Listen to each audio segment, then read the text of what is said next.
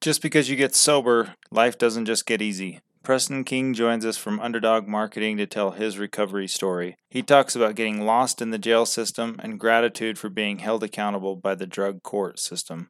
He says he wanted to put in half effort and get full results and is grateful for many successes like an apartment, furniture, job, and the lessons he has learned in sobriety. Enjoy. Welcome to the Illuminate Recovery Podcast. We shed light on mental health issues, mental illness, and addiction recovery, ways to cope, manage, and inspire. Beyond the self-care we will discuss, you may need the help of a licensed professional. My name's Kurt Nider. I'm a husband, a father, entrepreneur, a handyman, and a student of life. I avoid conflict, I deflect with humor, and I'm fascinated by the human experience. And I'm Shelley Mangum. I am a clinical mental health counselor, and my favorite role of all times is grandma. I am a seeker of truth, and I feel like life should be approached with tremendous curiosity. I ask the dumb questions. I fill in the gaps. The Illuminate Recovery Podcast is brought to you by Illuminate Billing Advocates. Make billing and collection simple with leader in substance abuse and mental health billing services. Verification and analysis of benefits, pre-authorizations, utilization management, accurate claim submission and management, denial and appeal management, and industry-leading reporting. Improve your practice's cash flow and your ability to help your clients with Illuminate Billing Advocates. Today, Kurt and I get to talk with Preston King. Preston is the owner of Underdog Marketing. He went from addiction to business owner, and he has a powerful story to share. I'll also mention that Kurt and I got to meet Preston at the Alema Harrington fundraising golf event, which was that was a fun event. That was really fun to be out there, and that was a lot of fun. Yeah, be with everybody. So, Preston, thanks for being willing to come on here, and I know that you do marketing, but you also have a pretty good story. Give us a little background of how you ended up where you're at now. Man, what a loaded question. I don't know how I ended up where I'm. I just went with the flow with things, you know? Yeah. So how much time do we got? Because I can talk you guys' ears off. I got to limit myself here. Let's see. So yeah, I used for a long time. We'll kind of breeze through the beginning stages because there's just so much there, right? So I have a lot of trauma from my past. I really justified using drugs for a long time because I thought I was using heroin like a gentleman and I was still working, so it's okay, you know. I was actually in the Army for almost 6 years, and I was hooked on painkillers back in high school. I did them recreationally, which I thought was okay to do. It's just kind of like, yeah, do them on the weekends or if someone has them. And it's just, it's crazy because you always hear how progressive addiction is. And for sure, when I look back at that like 15-year span, I'm like, holy shit, like that is it exactly. And so that really took off when I got in the military. It was very easy to get painkillers, especially when you get hurt. So that really took off with that. And then when I switched from active duty over to the National Guard and was stationed here in Utah, I joined the Utah Guard for the last 3 years of my service, if you will. And I was still living in Elko, Nevada, which I don't know if you guys know that place, but it's solely all about mining. It's a mining town, hick town. So there's not a lot there. So the big step up for me was one day wanting, painkillers and not having them, and someone offering, heroin instead, which I didn't even know the slang terms for them. It's like, we've got this, and I'm like, I don't know what that is, And so as soon as they said heroin, I'm like, whoa, like I'm not a drug addict here. I just do painkillers, man. So, which was really sad that I viewed it that way. And I mean, it was probably a couple hour span from when they told me about that to when I was like, is it that good though? Like, you know, it's like, oh yeah, come over and try it. And honestly, I can still to this day, you know, 13, 14 years later, of recalling that feeling of things clicking in my head, or so I thought they were clicking in my head. I wasn't happy in life, and so when I went over there and partook in that, man, what a wave of like comfort. And this is the solution. This is the solution for my problems, whatever they are. This is great. And I have been chasing that high the entire time of my use because I thought it would be like that every time, and it surely wasn't. So fast forward with that, you know, now I've got this heroin addiction that I was still using like I was painkillers recreationally when I could. It was expensive. It's fine. But then it was every other day. And, you know, then I was timing it up for when I had to come over here to Utah for my weekend drills. And it's just like, well, if I do, the last time I do it is a week before, it'll be out of my system. Then it turned into, well, I can do it on Monday and just drink a lot. And it got closer and closer. Then I'm doing it on the way here for drills saying, I'm just going to give them fake piss and like, we're okay. And like, it's crazy how much you justify things because I enjoyed being in the Army. It gave me purpose. It gave me goals. You know, I do well with structure and I threw that away, which was really hard. I was close with my unit here. They tried to help me, but I just couldn't be honest about it. And so when they finally like brought that up, that I had a bunch of failed UAs for, you know, coming up as morphine, and they tried to go to bat for me, but it just wasn't a go. And so I remember sitting down with the battalion commander, my company commander, my first sergeant.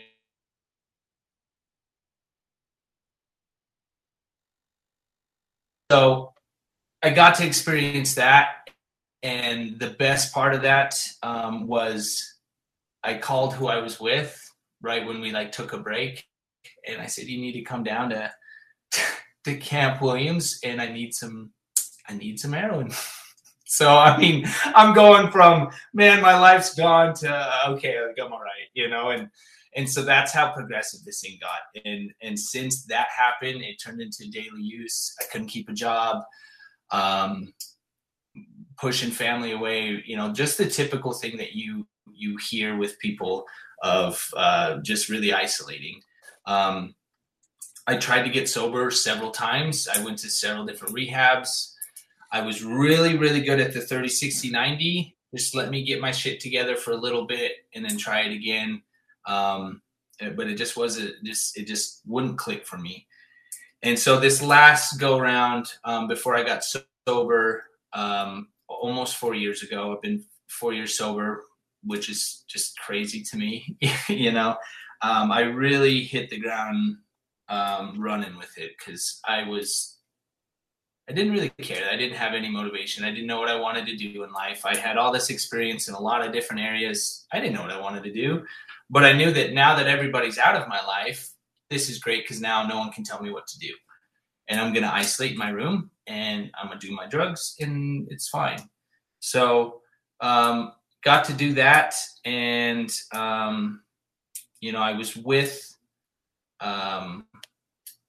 my ex-fiance now. She's still a really good friend. So it's so weird saying that, but you know, we have 2 kids together and man, put her through the ringer with that.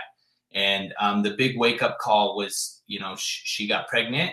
I was still using, I was stealing from her. She didn't know. And that all surfaced and she tried to help the best that she could. And I was really good at pushing people away. So, you know, I pushed her out of the state. She moved away. We were getting kicked out and I didn't know what to do. So, but I was so okay with that. I was okay with losing my best friend who's pregnant with my kid. I'm okay that my family literally had cut me off entirely. I saw this as an opportunity to just go have some fun by myself for a couple weeks, homeless or something. I don't know. I don't know what I was telling myself, but I remember that I was okay. Like I was sad. I'm like, oh no, like please don't go. And I didn't want her to go, but that feeling of wanting the drugs more was a little bit more overpowering. And so she did. She left, and I stayed the couple days that I had left in the place we were renting before they kicked me out, left all my stuff, and I just was hopping around for 2 weeks. And the craziest part is just the desperation in those 2 weeks of being homeless and not caring about hurting other people. I was okay with giving up my morals, right? I did a lot of things that I would never do now. And it was a really dark place, man. Whoever listens to it probably is like, yeah, like I know what he's talking about. That was by far the darkest it's ever gotten. And I wanted to kill myself, but I didn't want to kill myself. I didn't know what I was doing. But by the grace of whatever's out there, God, universe, like aliens, whatever, I was fortunate enough that the law picked up on me and caught up with me, and they broke into the hotel I was staying at that was paid from a credit card that I stole, and it was fine, right? And a bunch of them came in. They came in, they took me away, and I was like, this sucks because now I got to detox in jail, right? And I was really used to the whole, we're going to book you, you're going to be there for like 9 hours, and then we're overpopulated and we're going to kick you out. I was not fortunate with this time, which if they would have done that, I don't think I would have been sober. I probably wouldn't be here. But the crazy thing is for those who know about Salt Lake County Jail, right, you get put into quarantine and you're only supposed to be there a couple days till they figure out where they're going to put you, what pod. I was there for 11 days. The schedule's different. You're on lockdown more. There's people always changing. So you can't even like make a friend that's going to stay 11 days. I fell through the cracks and they didn't realize it, and I didn't know to ask. And once they finally realized that, then, you know, like they're like, well, we'll get you in a pod tomorrow. And that night I remember sitting in my bunk. I guess it wasn't at the end of 11 days, but day 3, I remember just laying in my bunk. And so I'm 6'2". I'm not a huge guy, right? But going from the Army weighing 210, 220, like that's what I should be at. So when they weighed me in there, I was almost 130 pounds. I have some pictures that I don't recognize me in. I was sucked up. And I just remember laying in the middle of the night on this uncomfortable bunk, and I just looked down and like just my hip bone just was like sticking out. And I remember I could just grab the whole thing, and I just started crying, and I went and looked in the mirror, and I was like, I don't know who I am. You know, then all these things are rushing. Your fiance is in 2 states away, pregnant, scared, by herself. You always talk about how bad, you know, those people out there that are bad parents or anything. It's like, you're that guy right now, man. And man, I bawled so much that night. It was such a spiritual moment because I couldn't get past day 3 for over a year. And I don't know what switched, but something did, and it made the rest of the stay a lot easier. And I'm so grateful that I got to go to jail for that. And so that stay was about 3 or 4 months I got to stay in jail. But what made it really hard was that every week they'd say, hey, you're actually going to get released, this week at this time. Because I'd go to court from jail. Judge would say, plea in abeyance, let's do this. You're getting released tomorrow, right? Cool. Then tomorrow would come, and the day that time would go past. And then I was still in there, and I'd ask what's going on, and they're like, "Well, more charges were filed, buddy." This is what I meant by it was finally catching up to me. Like, I don't know how often you guys hear it, but it's like, thank God life isn't fair, because if it was, I would have been locked up long ago. I would have been dead long ago, or just how much it is, right? But I think it has this mercy limit too of you're gonna get what's fair, and like what can like change you, right?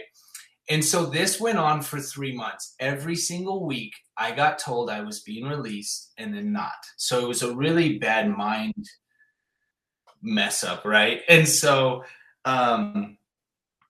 finally, when we're getting up to, I think it was 17 or 18 charges, my public defender came in and she's just like, this really isn't good. Like, now we're really racking stuff up. And because right now, I think it was 2 1 to 5s or one, something like that, but it'd be consecutive. And it didn't really hit me in there either, that I'm like, I'm just a drug addict and I'm going to be going to prison. You know what I mean? That was big. And so I was like, well, what can we do? I didn't want to go to prison for that. So they're like, well, we're trying to present to this judge in Salt Lake that we want to globalize everything and put you in drug court. I don't know why nobody's put you in drug court before with your history for the past 5 years, And I just thought that was treatment. And I was like, I can do treatment. That's easy. So felony drug court here, for whoever's listening, is no joke. It's hard if you don't want to get sober. It's easy if you want to get sober. It took me 18 months to finish it. I think it was a little bit more than 18 months. But it was hard. And I learned that the hard way with I was fortunate enough to have Judge Skanky in Salt Lake. He was very strict with things. I tried to bend on certain stuff and he wouldn't allow me. And that's the shit I need. And so when they globalized everything, I said, yeah, I'll do whatever you guys want. They're like, okay, we'll let you go, but you need a place to stay. And I'm so glad that I knew people. Christian Smith, one of my best buddies. I freaking love that man. The fact that he will pick up when I call him in from jail. Yeah, he helped me get a bed at Renaissance, sober living. I didn't have insurance. I don't have money either, mind you, which is why what you guys are doing is so huge, because I just got lucky that I knew somebody, right?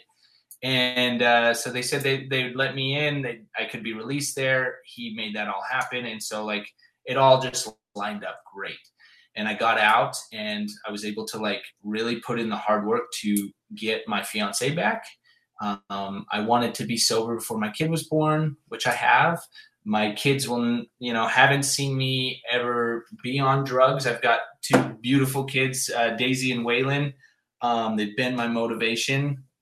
And these last 3 years have just been crazy.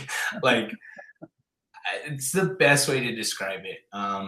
But I do wish someone would have told me that just because you get sober, life doesn't get easy. I really thought that was my only problem. And I don't know how many times people told me drugs weren't your problem. That was your solution. I'm like, I don't even know what that means, dude. They were my problem, right? But no, they were the solution to not feel shit. And that took me a while to realize that. Because I really thought once I stopped doing drugs, then I can enjoy life, which is true. I get to enjoy the little stuff. I get to feel things. One thing that was hard for me to accept is I am a super sensitive guy, which before I was like, don't call me sensitive, but now I'll be the first to tell you, I am so sensitive. I can cry at anything, I'm full of emotions, and that's okay. And so, I really thought life would be easy, and it is to a point, but it's just you're experiencing what everybody's experiencing, right? And you don't have that coping mechanism that you do have it, but you shouldn't use that coping mechanism of using drugs to deal with it. And man, once you develop some things that really help, it's worth it. But I'm almost 4 years sober, and life's hard, It was a grind, and the biggest saying out of all the sayings I've heard is it works if you work it. It honestly pissed me off for a long time because I want to put in half effort and get full results. And I learned that the hard way. And I really put in everything I had. I'll work. Being a felon, I worked any job I could, and they're not very good jobs, and they don't pay the bills. And I was able to have my daughter. I got to be there for the birth of my daughter. I got my best friend back. She came back from California. She put all this trust in for me. Shout out to Don. Love you, dude. And dude, we just went through it. When I got an apartment, I got a car. The only furniture that was in there, and this was when I was like, I think I was 6 or 9 months sober by the time my daughter was born, and they moved over here. The only furniture we had in our little 1-bedroom apartment downtown in Salt Lake was her bassinet. We slept on the floor. I went to DI. I got 4 plates, 4 bowls, 4 forks, like that's all I could spend. I was donating plasma. I was charging electric scooters, like anything to make this work. And then it's just like, I don't know what it was, but it's something that's super motivating, that it's like, holy shit, I'm doing the work and like, look at these results, right? And then I was able to buy some furniture, and then we got to get a new car. And it's like every year has been this progressive thing because I know what I want. I'm not saying I have everything now, but I have to say it because I'm really trying to filter. There's no fucking way that I would have ever thought if you told me downtown that I would be living in this townhome and I'd have the cars that I have, and I'd be owning a business with 2 kids and paying the amount of bills that I do, you're crazy. There's no way. I couldn't pay $700 a month. What are you talking about, So that's where the hope is. The hope lies with the work that you want to put into it. How bad do you want things? And it's not easy. It is not easy. I still struggle with things. Even now, like I said, my ex-fiance, that's still pretty recent. And I've been really open with that because I think there's a lot of growth to really own stuff. But she's my best friend, and I just didn't catch on to certain things sooner. And that's okay, because it's a learning process with this whole life thing. So anyway, that's an incredible story, Preston. I mean, I'm listening to you. One thing I heard you say is that you've got a lot of trauma in your childhood, right? That your growing up was traumatizing, especially as a sensitive person, right? And I think that was probably a hard thing to come to, as this, you're this military guy and you've done all the hard things, and someone tells you you're sensitive. Like, no, that would be wrong. That would just be wrong. But the fact that you can, you can connect with that also is probably some of the reasons why that trauma was so influential to you as a young person growing up. I'm curious about what part of that you had to look at going through recovery that helped you. I mean, you said something clicked for you, and it was a real emotional time as you were in jail, and some of those pivotal moments that that took you from one place to another. But did you have to go look at that trauma, and did you have to deal with that trauma? What did that look like in treatment? Oh, for sure. So, which is funny too, because there was a lot of this trauma stuff I'm not going to bring up in treatment. That's how I viewed it. There's no reason to talk about it because it's not the problem. The only reason why I'm so open about it now is because I kind of tested that. I'll give you a little bit, right? This is over the past several years. I'll give you a little bit, and we'll see how that handles and what have you. But honestly, as soon as I was able to accept that it's okay to not be okay with things, and that I have some trauma, and that's okay. I had this thing, this toxic masculinity of like, bro, buck up, cowboy up, like stuff it down and like move on. And I think that's where a lot of my trauma came from in my life and growing up, which this isn't me bad-mouthing any religion by any means, but my experience with a certain church was very hard. It was very difficult being shamed with certain stuff. And so I bottled that in for a long time. And that's what made me an angry person. That made me think that I got to be Mr. Macho Man.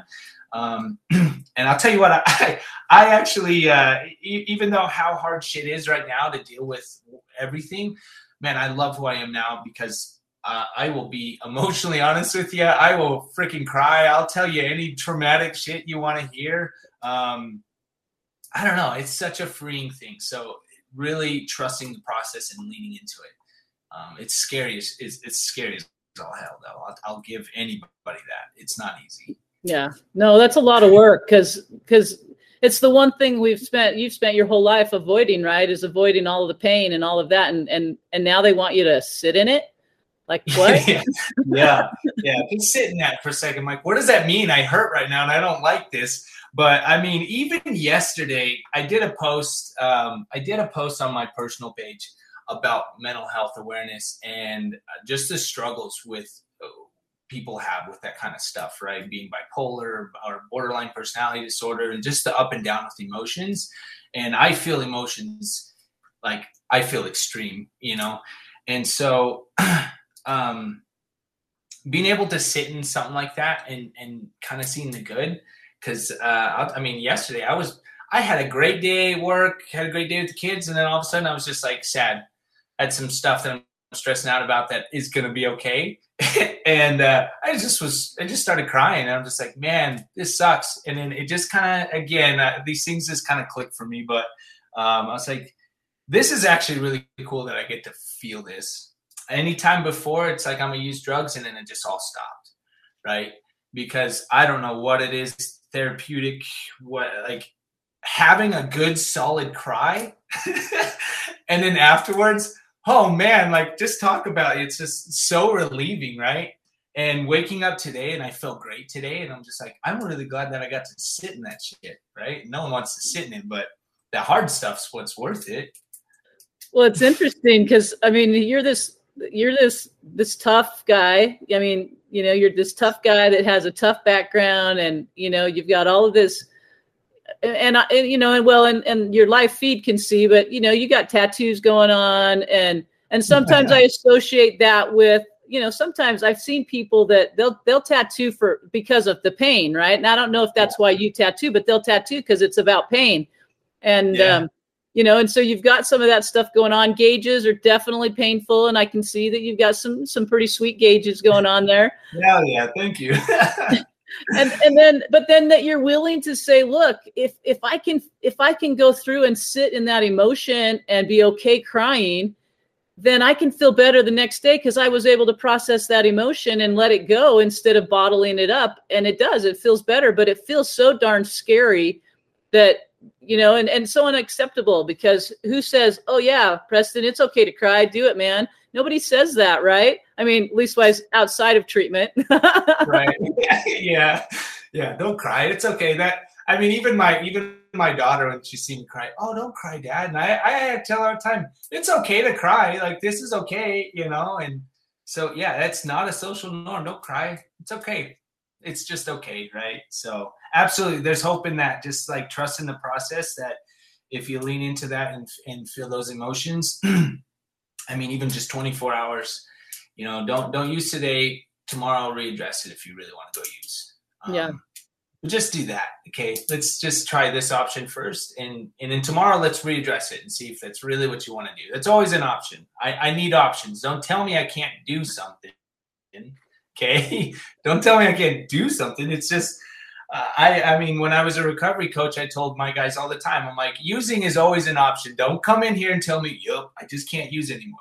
Like, bullshit, man. I don't care if you're facing prison time. You can go use. You have that freedom and that power to make that choice. And that's where the empowerment comes from. I chose not to use drugs today. Not because I couldn't. That's not cool, right? I chose that. And it empowers me. And so then the next day it's a little bit easier. It's just like, well, I didn't do it yesterday. Yesterday turned out pretty cool.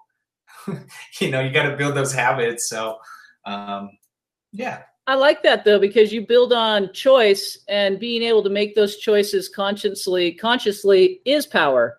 That's power. And so often in society, we think that showing those emotions is weakness. And I don't think that's true. And I know you don't believe that's true anymore, but there's so many people out there that go, yeah, no, there's no way I'll ever show emotion because that's weakness. And I don't think there's anything more powerful than somebody that's able to show emotion and be authentic. Yeah, which, man, I heard that all the time, and it's just like, I don't know what it was. It just, that didn't click for me. It's like, what do you mean? You want a sensitive guy that's going to open up and cry to you? Like, that's not brave or courageous or anything. Like, you need a macho man with this stuff. But absolutely, like, if I can be vulnerable with who I am and be true to myself and just like connect with people, because that's something I do believe. Like, this whole purpose thing on life is connection with people. We're meant to be around each other. I mean, that's why they put people in isolation, because that's not normal. We're not supposed to do that. That is the ultimate punishment, is to isolate someone, right? So it's like, how do I really connect with you guys? I can connect with you by being emotionally honest about something, and I hope you can feel the genuineness behind that, especially if I show emotion.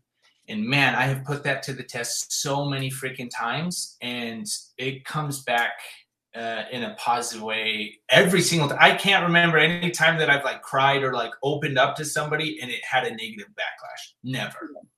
Well, and the interesting thing is as human beings, we pick up on people's body language. We know when they're emotionally lying, and we know we can't trust them. And so if you think that there's somehow power in that, and that you're going to create these relationships that are so real without being, authentic and vulnerable, it's a lie, and it's not true, right? Because people can tell. It's not, you can't keep that a secret. Well, and that's with any type of relationship. You have your friendships, you have your coworker relationships too. But I mean, even like your personal relationship.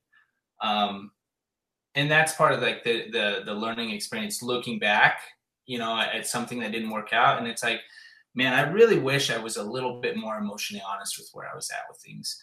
Maybe we would have been a little bit more connected, and for sure, right? And I don't like to get hung up on the past, for sure, and it sucks. But that's also the positive thing with this, is that I can look at a mistake made in the past, losing a best friend, losing the fiance, like all this stuff that's just was supposed to be so traumatic, and it was. I'm still going through that, but I get to learn for the next whatever's coming in my life, that it's just like, all right, that didn't work. Playing Mr. Tough Guy. Don't talk about your emotions. Don't communicate. Like what? And I feel bad about it, but man, I'm so glad that this is all happening so that I can be a better, example for my kids. And I will always tell them, like, share your emotions, share what you're feeling, be vulnerable.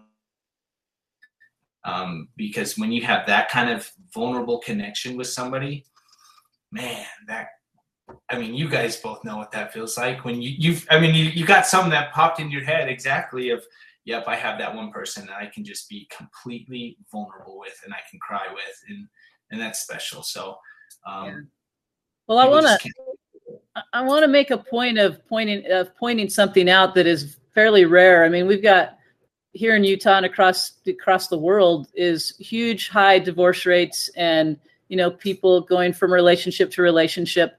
But what I heard you say is that you have this fantastic relationship with this, with the mother of your children and your best friend, and that, you've chosen to make that an important relationship and not let all of the pain and the hurt involved with it affect the way you parent and the way you relate with each other. And I think it's worthy to talk about that, because I think that's something that we need to learn to do. We get so busy holding resentments and holding other people accountable that we keep ourselves trapped in that, it's painful to us more than anybody else, and we keep ourselves trapped. So I also noticed that that's what you're trying to do, and that takes a tremendous amount of courage.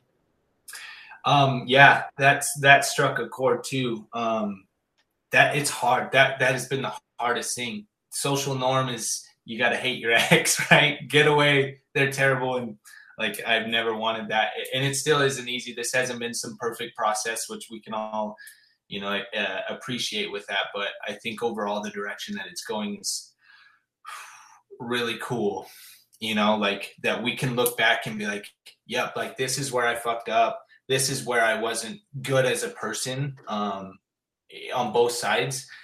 And then just like both want to grow from that, and then like both support each other for that. So I don't know. That's another just social norm that I hate that it has to be that way. I love that we can not fight over the kids, and we don't got to go to court for this stuff. Like that's where I can try to look at this shitty situation and see a lot of positive things, because I have worked with a lot of guys that is not the case. They're going to court. They're spending tons on lawyers and this and that. And it's like, no, but like, we're not going to do that, because that's not cool for the kids. We're here for the kids. Let's make this work, Yeah. And it's hard. I can tell that it's, it jerks at the heartstrings, because obviously you love her. She's your best friend, right? And so, and I like that you can own when you've made a mistake and say, you know, I probably didn't show up the way I wanted to yesterday. And, you know, and I see that and I apologize. And you've got that kind of an open relationship, which it just builds character, and it shows your kids how to do hard stuff too. So I love that example you're setting. That's pretty powerful. Well, thanks. It's still work in progress. We're doing the best we can. So thanks. So let me ask you this: how do you go from recovery and homelessness to, you know, creating the Underdog Marketing organization, and how do you even get into that from where you were at? Oh man, it's still such a weird, crazy story. I love how life just happens. So breezing through these last couple of years, so I worked at Renaissance Ranch right after I hit my 1 year sobriety. They're like, hey, come back and work and be a recovery coach. I loved it. I freaking loved that job. I loved talking to guys, everything. I had a little bit different approach because I was so stern, and it's just like, well, if you want this, you just do it. I don't care. You got to walk 10 miles, just do it, you know? And it worked for some guys, and it pissed other guys off. And so I was a good worker. I do pride myself in my work ethic because for so long I was not a good employee. I'm going to rob from you, steal you, whatever I can, and then you'll fire me and it's whatever. And so the ranch actually wanted to start a work program. Was called Team Innovations. I don't know if you guys ever heard of them. A couple of years ago is when they were active with that. And I had an opportunity that they offered me because I was trying to make more money. And so they're like, well, come help with this work program, right? And so I got to be a part of that. I was the administrative director, which I had no idea what that was. But basically, I was an assistant to the owners and just did whatever. But man, we were on to something with Team Innovations. We grew that to where we were connecting with all the rehabs around here and just saying, hey, we can fill your beds. I can make your sober living profitable. And we can give anybody a job if they're just show up to work. And so basically they'd show up to work. We'd have their rent come, or for sober living, that money come out of their checks. And then they were paying for their outpatient themselves. So they didn't need insurance.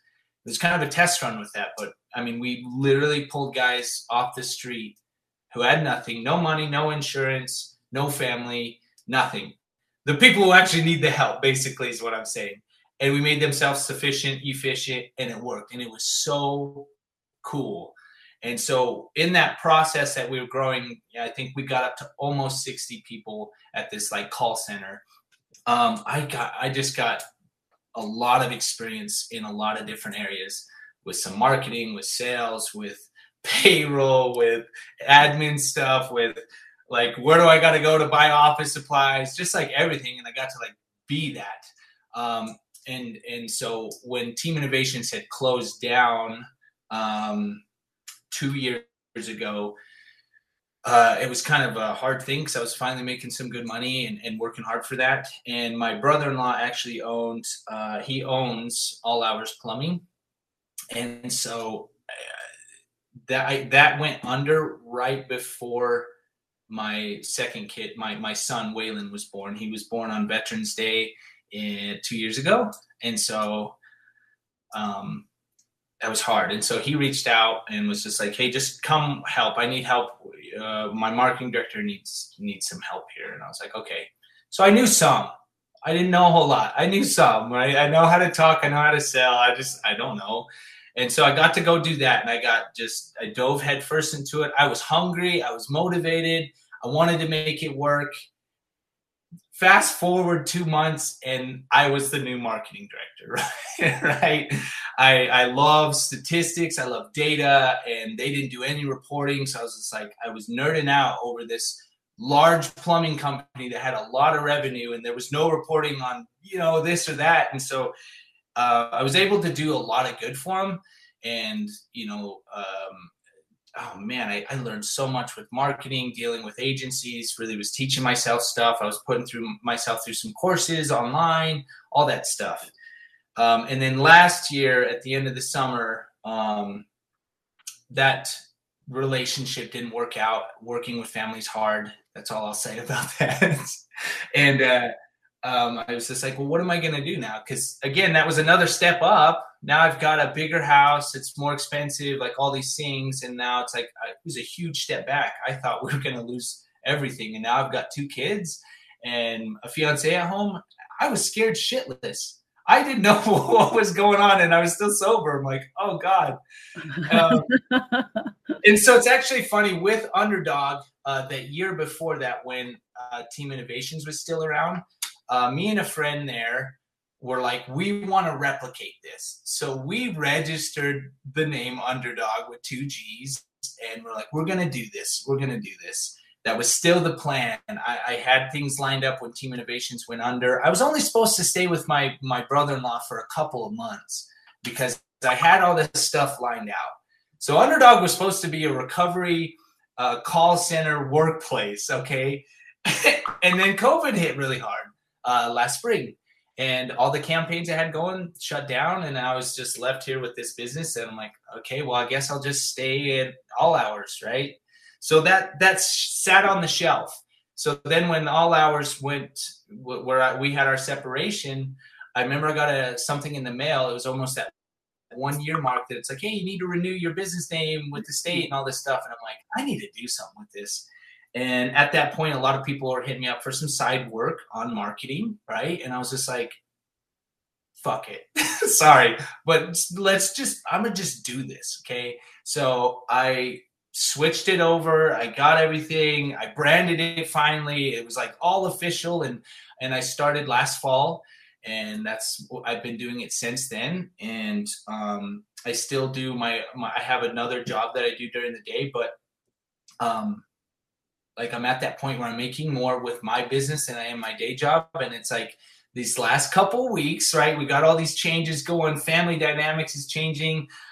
I mean, I'm like, who am I? What am I doing? So I'm like, I think I'm going to dive headfirst into this, like, and finally just do it fully, because I've been able to do it enough with my clients that I have and everything that I think I just want to do this full time. And so that's where we're at right now. And I've been fortunate enough that the word of mouth has been really good.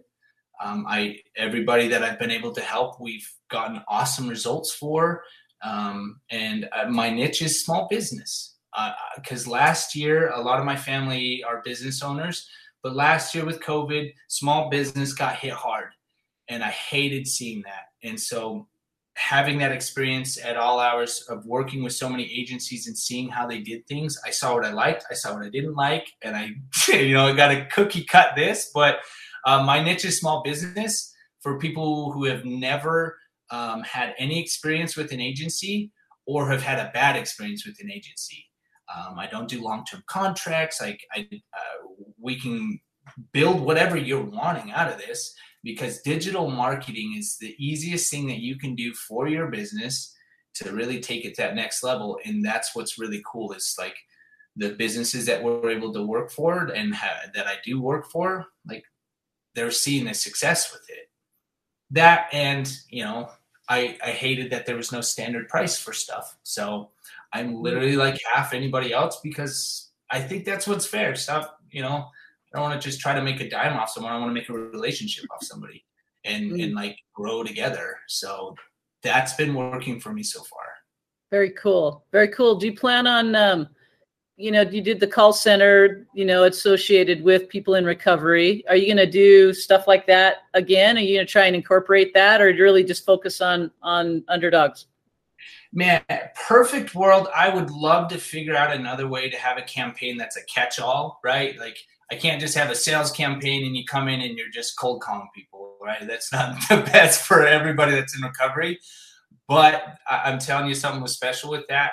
And I would love to have my company be involved in something with that, to where I don't care what your background is, what felonies you got. If you're trying to get sober and you're going to treatment, like let's give you a job and like make this happen for you. And I do see that down the road when I can put some more focus into that on being of service, at least for a workforce standpoint, to give guys that are coming out of jail or prison or off the streets and are wanting to change, because addicts and alcoholics can run this planet. I'm like, if you're able to feed a $100 to $200 habit with no job, no home, you know how to you problem solve, right? And that's where like I will pride myself in. I'm so glad that I'm an addict in recovery, because I would have never been able to like overcome some of the shit that I have financially or anything. It's just like, okay, this is a lot of money. I don't know how we're going to do this, but I'm going to figure it out. And then I'm able to, and it blows my mind. And that's why I'm just like, dude, I will hire an addict and alcoholic any day if they're wanting to stay sober, because that like power that they have, man, when you put that to good, it is so crazy to see what these people can do. Oh, I love that you say that too. I was talking to somebody about that just this morning, that the people in recovery that I know are some of the most incredibly talented people I know. And they come with this whole skill set. They think it's all negative, but you tweak it just a little bit and it's pretty powerful. Same with even gang members, right? There's a whole society and culture, and they learn all sorts of skills. If they tweak that just a little bit, they become very powerful, influential people in the world, and can make things happen. So I agree with you 100%. Yeah. That's the cool thing, is seeing that the positive behind the shit that they're in. People gave me a chance, and I was able to kind of like prove myself with things, and that's all I want to do with other people. So great question. I think eventually I could put more focus into that and make something happen, but who knows? I have no idea what's going on. Nice. Very nice. Well, Preston, I love that you've shared your story. I mean, we could talk for hours and hours, I'm sure. But let people know how to get a hold of you if they want to connect and, and touch base more. Yeah. So you can find me on Facebook. It's just Underdog Marketing. It's with 2 G's, so just think Snoop Dogg. I know that's corny as hell, but it's the best way to do it. So Underdog with 2 G's, marketing. And then same thing with the website, underdogmarketing.com. It's got all my contact information. I'd love to be of service with anything else. This doesn't just have to be business related. But if you got a business, or you need a website, or you want social media help or anything like that, like hit me up and let's get something going. Very cool. Very cool. All right. Well, Preston, it's been fantastic. And we'll have to connect with you here in a year or so and see where things are at. Please do. That would be really cool to see. So I appreciate the opportunity. Thanks, Preston.